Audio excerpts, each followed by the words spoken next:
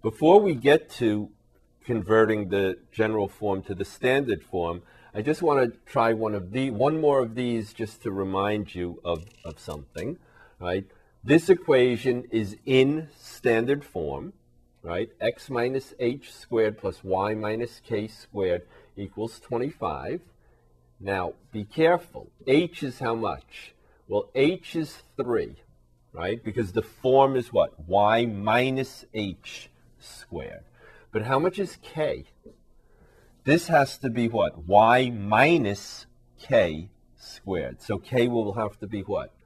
Just like the parabola, yes? K will be -5, right? Because what? Y minus -5 is y plus 5, right? So if you want to think about it as the center has coordinates that are the opposite signs of the sign numbers, right? So the center would be what? 3, +3, because that's -3, and -5 because that's +5. Okay, and the radius, of course, would be what?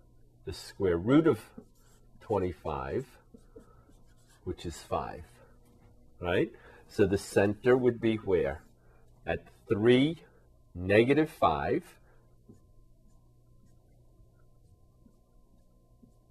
Okay, so there's the center. And then we could do what? Up 5, down 5, left 5, right 5. Okay, if we go up 5, we'll just get to the x-axis. If we go down 5, right, we're starting at -5 for y. If we go down 5, we'll go to -10.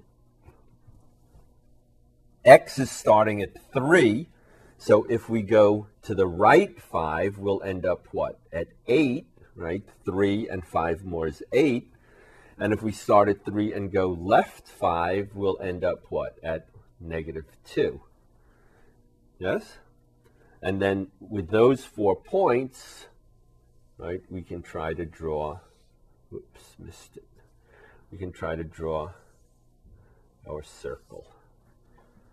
All right? Okay, now let's go back and try that problem that we've been talking about, taking taking general form, right? General form, and converting it into standard form. So how are we going to do it? Well, hopefully by now you're looking at this and saying, I know how to do it. I know how to do it. What are we going to do? It's very similar to what?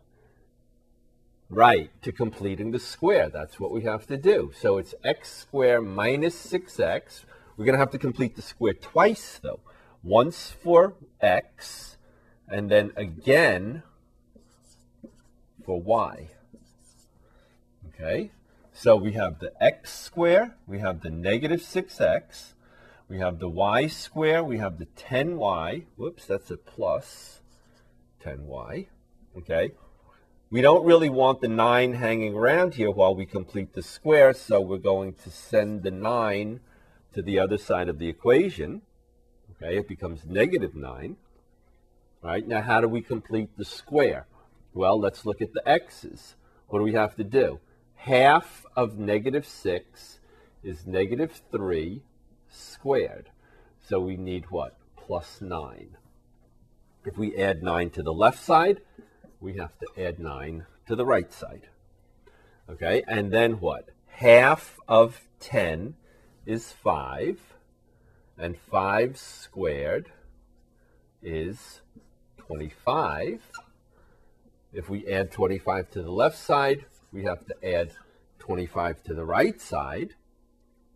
Okay, and we'll get what? This is now a perfect square, and it's what? X minus 3 squared, okay, plus what? This is also perfect square. It's what? Y plus 5 squared, right?